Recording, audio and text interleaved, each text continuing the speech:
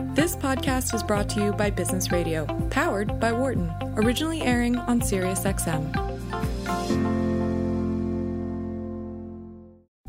From the campus of the University of Pennsylvania Wharton School.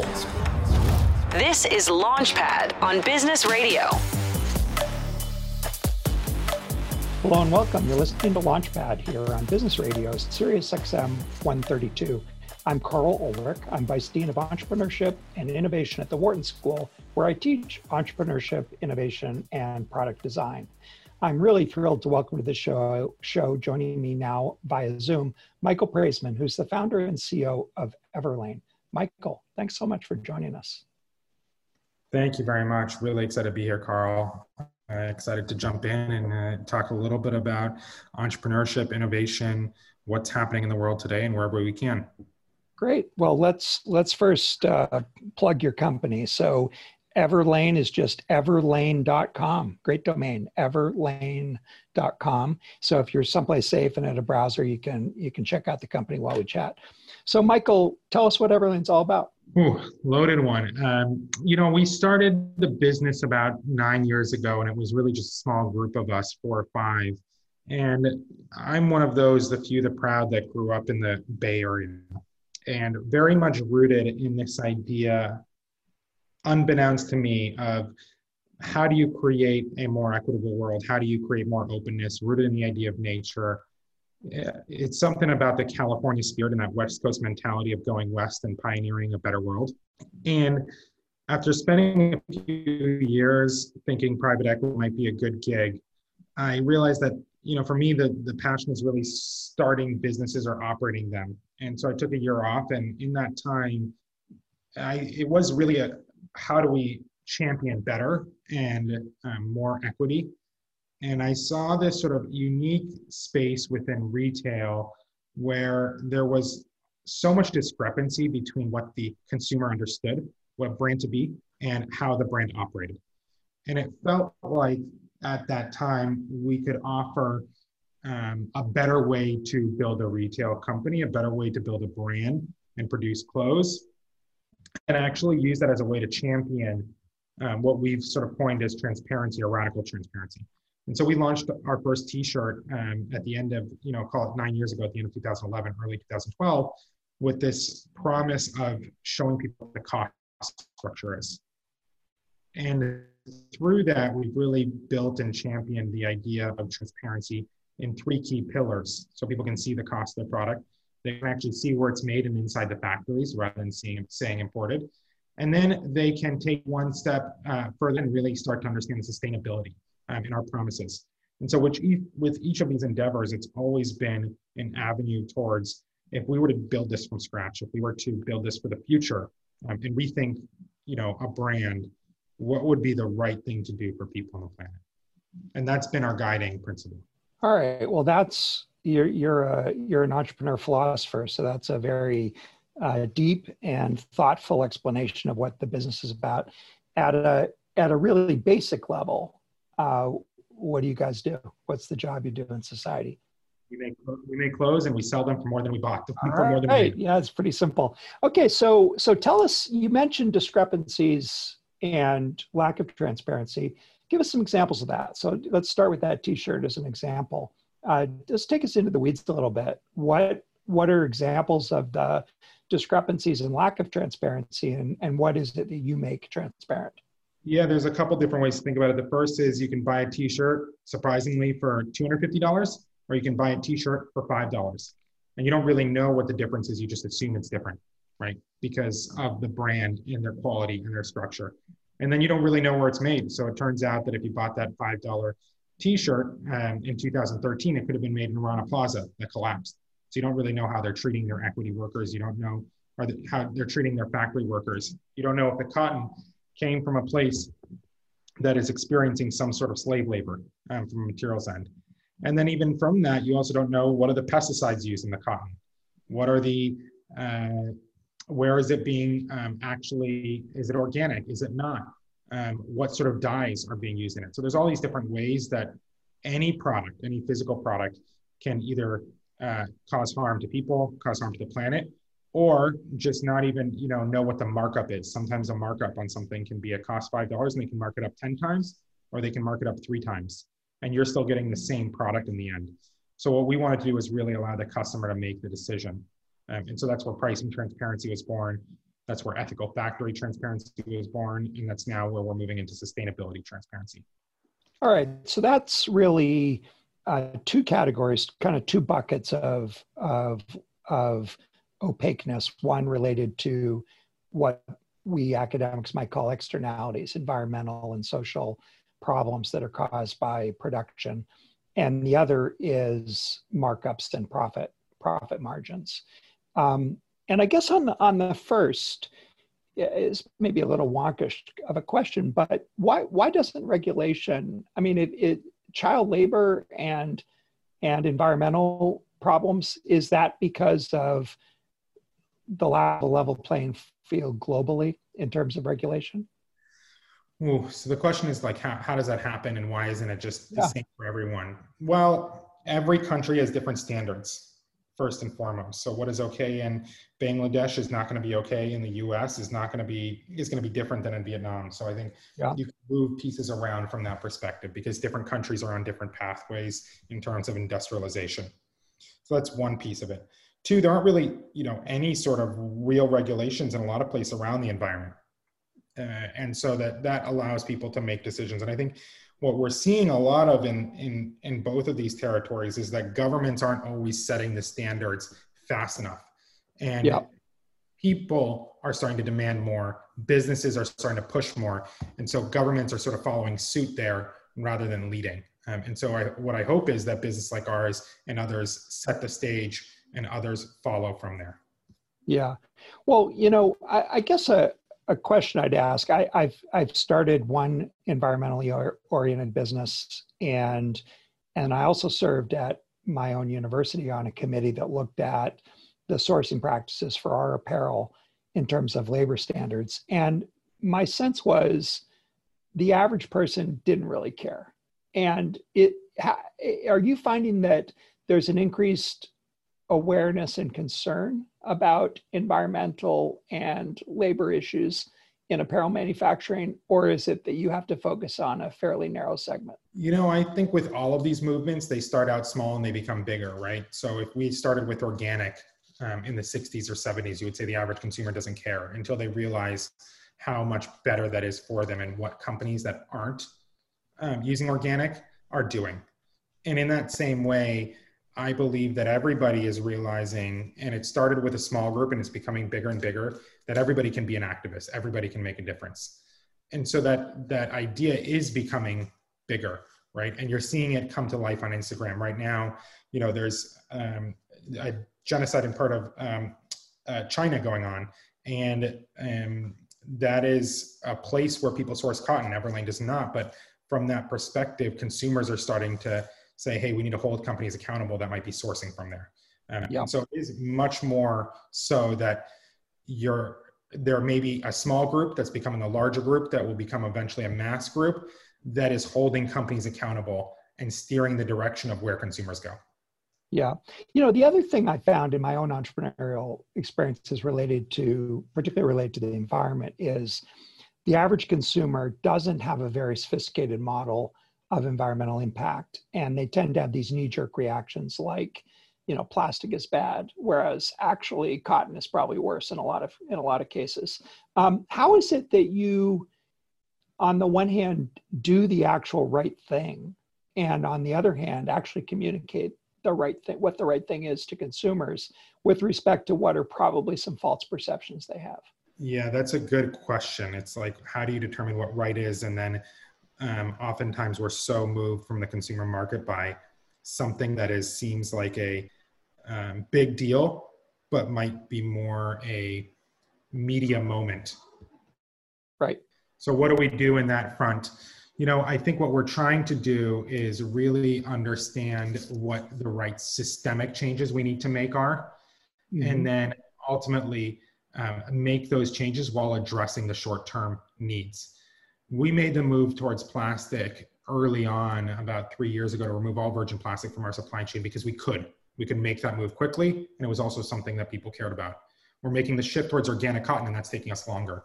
The real impact, carbon, that's, a 10-year journey. But right. It's honestly the most urgent one. It's also just the hardest to move the needle on. So it's this real balancing act, and I would say it's a combination of art and science. And sometimes we're going to be wrong, and that's okay too, because we just got to push the ball forward and then adapt as we move forward. All right. Well, let's go back to 2011 when you first started this thing, and you had this idea. You were working in finance. What steps did you take to validate the idea? What kind of swing did you take at it, and what did you do to validate the opportunity? This is such a good question, because so many entrepreneurs nowadays, it's sort of an idea and you run with it. And I think that wasn't the case back when we were starting. It was much more of an iterative process. In that sense, I know many of the people on the West Coast who've started tech companies, whether that's Instagram or Pinterest, and those, again, were also iterative ideas. Even Slack itself was an iterative idea. Everlane was born more of that mentality. And the initial concept was rooted in, can we really do better demand planning? Can we create a better retail experience? And so we were trying to figure out, can we use curation or some form of data to determine what products to make and make a brand more efficient that way, ultimately creating less waste. We realized that didn't work. But through that process, we saw what the markups were. And it just seemed to validate so clearly that if people could get more value, the world has always moved towards convenience and value. And so at that time, it was less necessarily validating will value work and making the ultimate bet that value will work, and let's build into that. But it definitely took a couple iterations to land there. Yeah. So there was a bit of a journey. Did you start with the premise of wanting to build a more socially responsibility product, or did you start with the premise of we want to make this supply chain, this process of delivering apparel more efficient in order to deliver better value to the consumer? Or was it really both? It was almost neither, to sort of reflect on it. It was, how do we create a better customer experience? How do we do right by the customer? And then we realized that the opportunity wasn't to be more efficient, to get people what they liked faster, and wasn't to necessarily give the lowest price. It was, we need to do right by the customer by giving them value and being honest and transparent with them. And so it really was more in that camp. And I've always steered back to customer always, what's right for the customer, and trying to offer that while also balancing, as we said, people externally and planet externally.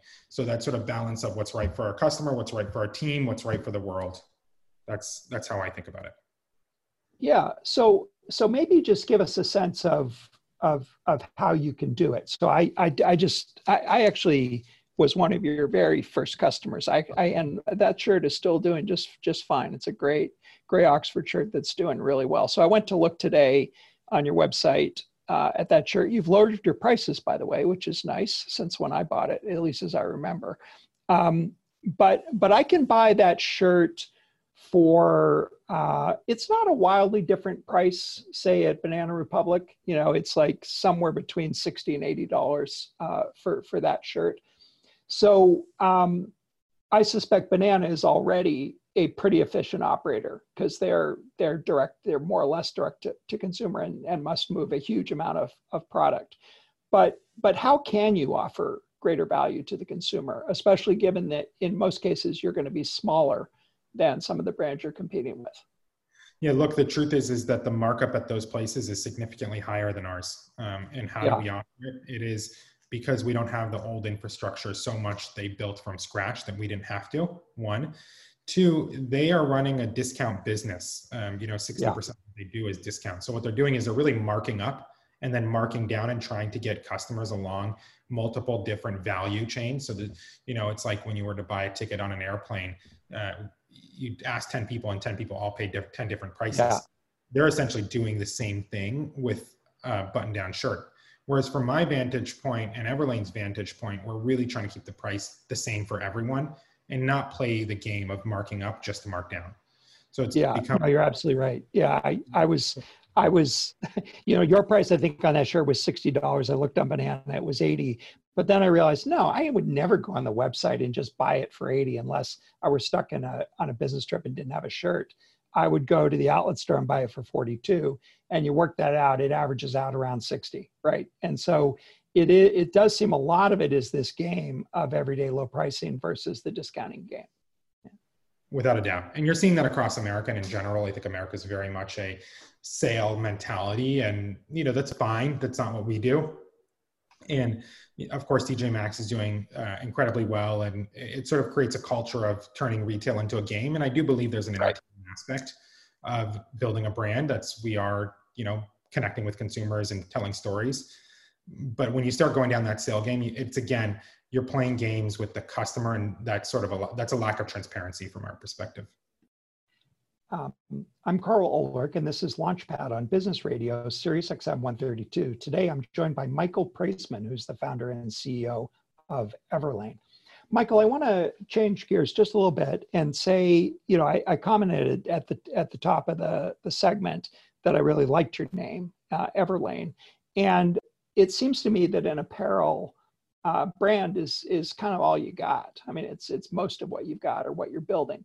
Talk a little bit about how you've thought about brand and what efforts you've made to build the value of that brand.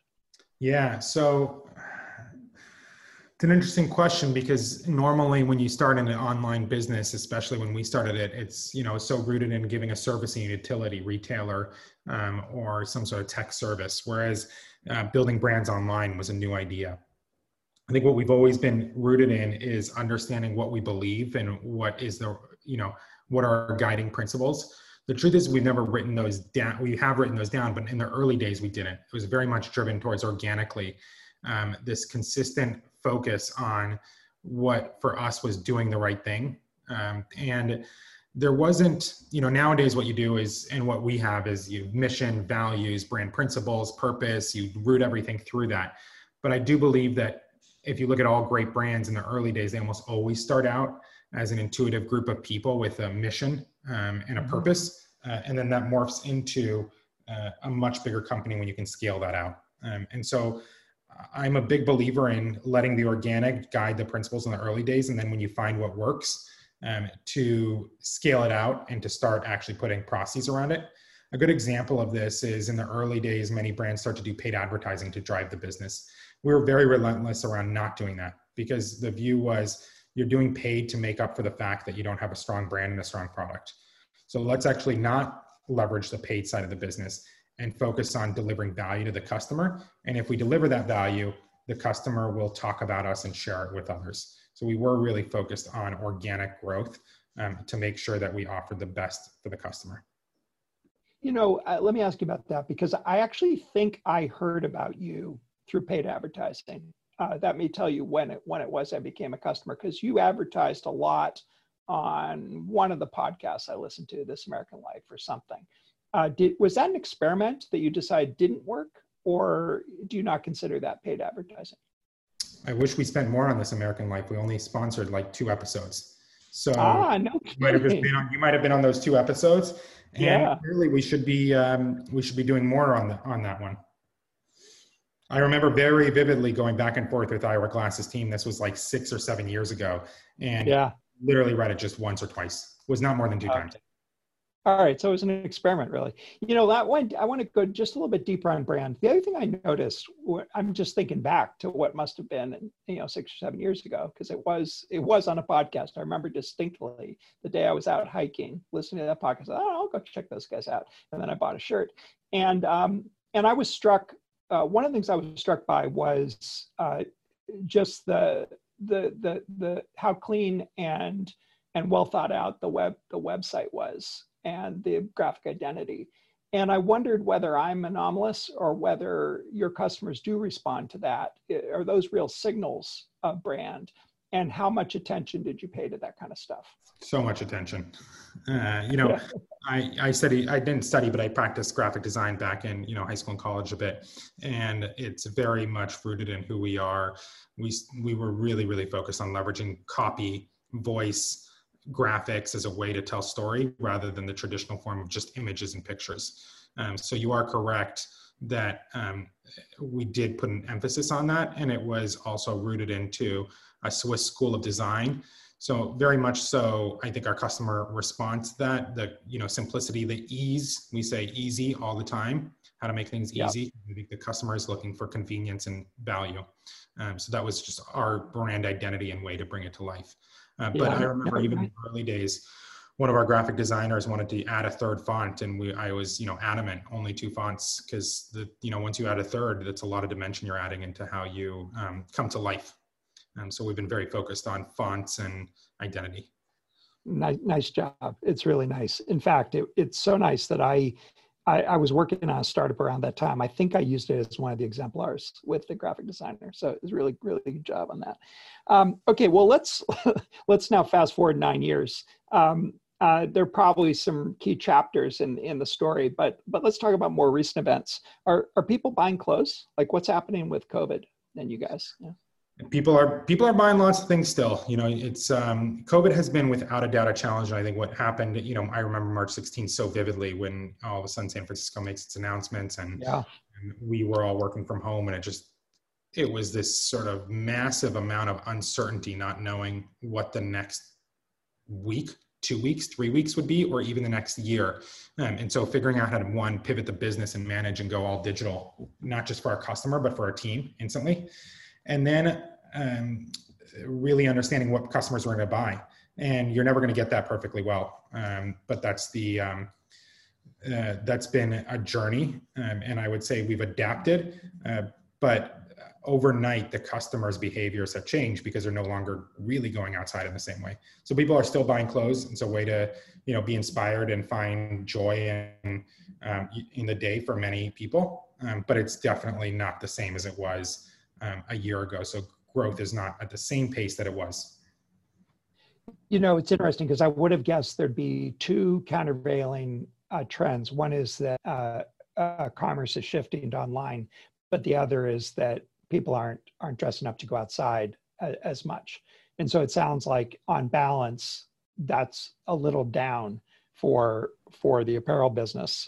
Whereas in some other segments of online, just the mere fact that the volume moved online drove their business up during this period. Yeah, without a doubt, for sure.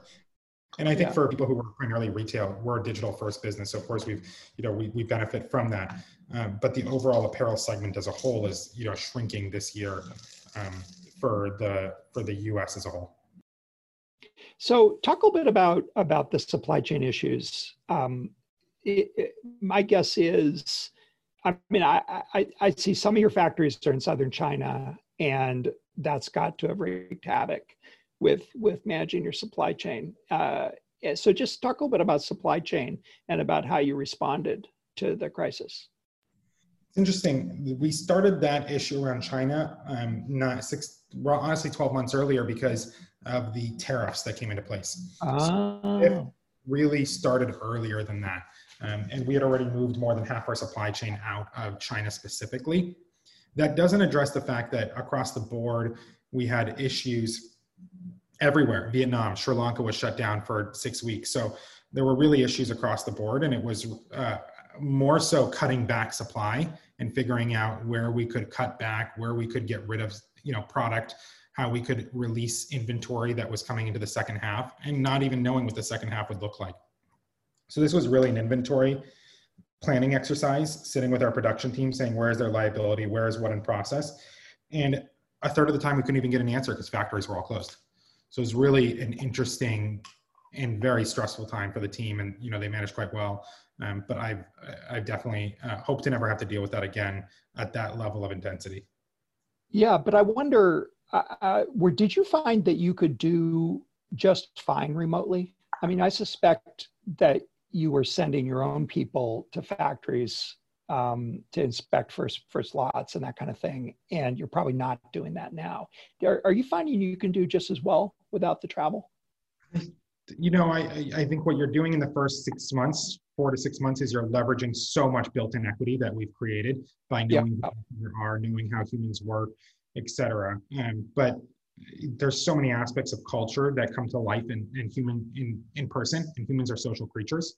So I do sense that we're getting to this point, even though COVID is nowhere near done, that people are starting to ache for some of that in-person connection. And the ability to get work done as we bring on new people is challenging. And we don't all work as well in a digital first environment, especially with product. So I was in the office today and with a group of 6 to 8 of us, and it was a world of difference in how we accomplished in home success. So I don't know what the future looks like, but I think in person is very, very critical. Yeah. Well, we just have a couple minutes left, but I want to turn to one last topic. I looked you up on Crunchbase, and they don't have. I don't think they have valid data. They say you've raised a total of $1.5 million in equity, but I also saw a Series D, which I think are very rarely for $1.5 million. So I wonder if you could talk a little bit about financing and about what it's like being a retailer who's still, you're not out of the woods entirely, right? And what that's like to have to raise capital or to be raising capital in a period of crisis like this.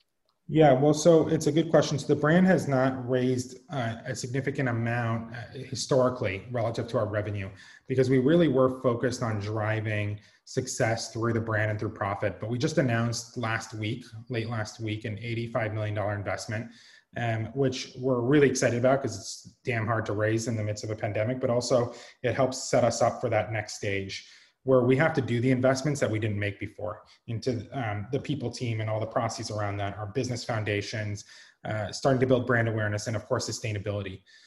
So that next chapter is really unlocked through that investment. And I believe brands need to, you sort of have stepping growth stages. And to get to each next step, you sometimes need it either to be incredibly profitable or have capital you need cash on the books to be able to make some big bets, and that's what we're excited to do. Yeah, well, Michael, I did Google it, and I saw that 85 million. I thought, well, I want to be a little careful about congratulating him on that, in case that's some bot that's actually delivering fake news to me. But so I'm glad to hear that happened, and it's really remarkable. Fake news. All right. Well, Michael, remarkably, we're out of time. Where can our listeners go to keep up with you and to keep up with the company? Everlane.com, and just come buy some things and see what we're launching next. But, you can follow me on LinkedIn, and, I'm posting regularly there, as well as Everlane, or on our Instagram. All right. Well, I recommend everyone go check out the website. It's really nice. And I think you've got the pricing about right. I got to say, back 7 years ago, it felt just a little high. Today I looked and I said, wow, those are good prices. Those are good values. So I'm gonna buy some more stuff. Thanks so much for joining me. Super interesting. Great. Thank you very much, Carl. Enjoy the day. For more insight from Business Radio, please visit businessradio.wharton.upenn.edu.